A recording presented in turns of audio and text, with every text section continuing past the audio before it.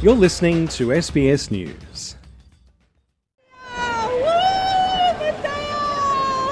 It's a celebration of culture and country at the Australian Open, but a public display by Russian supporters has led to a flag ban. Ukraine's Katerina Bindel was defending serves in Tuesday's game against Kamila Rakimova, a Russian player competing neutrally. But courtside, spectators hung the Russian flag, upsetting some player officials and the Ukrainian-Australian community.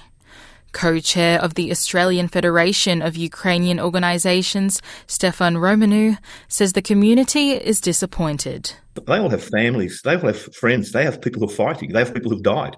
How do you think they might feel? And I think that's very insensitive. And for Tennis Australia not to have acted immediately also shows that, they're a bit slack in terms of their own rules. Ukrainian groups protested Russian and Belarusian players' inclusion in the tournament. The flag ban drew a diplomatic response from competitors such as Belarusian tennis player Arina Sabalenka. The sport is nothing to do with politics, but I mean, if everyone feels better this way, then it's okay. I mean, I have zero control on it. What can I say? They did it, okay, no flags, no flags. Ukraine's ambassador expressed outrage on Twitter, saying, "I strongly condemn the public display of the Russian flag during the game. I call on Tennis Australia to immediately enforce its neutral flag policy." It could ignite something in an arena or something which is not really what we want here. I don't think it's a reflection on the players, though. If you're going to play, let them play under their own flag, or don't let them play at all. Tennis Australia responded, saying their initial policy was that fans could bring those flags in, but could not use them to cause disruption.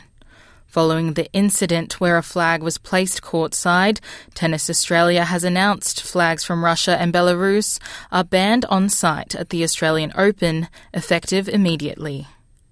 Victoria's acting Premier, Jacinta Allen, is reinforcing the importance of supporting global human rights. Tennis Australia had already taken action to have players from those countries to play as individuals, to not play under their country's flags. So this step is an important one. It sends a very, very clear message that human rights is important, whether it's in sport or more broadly in our community, sending a strong and powerful message on human rights and adherence to international human rights obligations is an incredibly important principle. Ukrainian groups are urging Tennis Australia to be vigilant in policing the ban on flags, but also on items of clothing with Russian or Belarusian symbols, fearing the issue could be exploited and used as propaganda.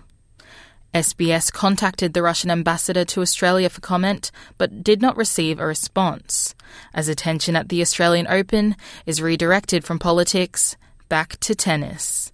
Monique Pueblos, SBS News.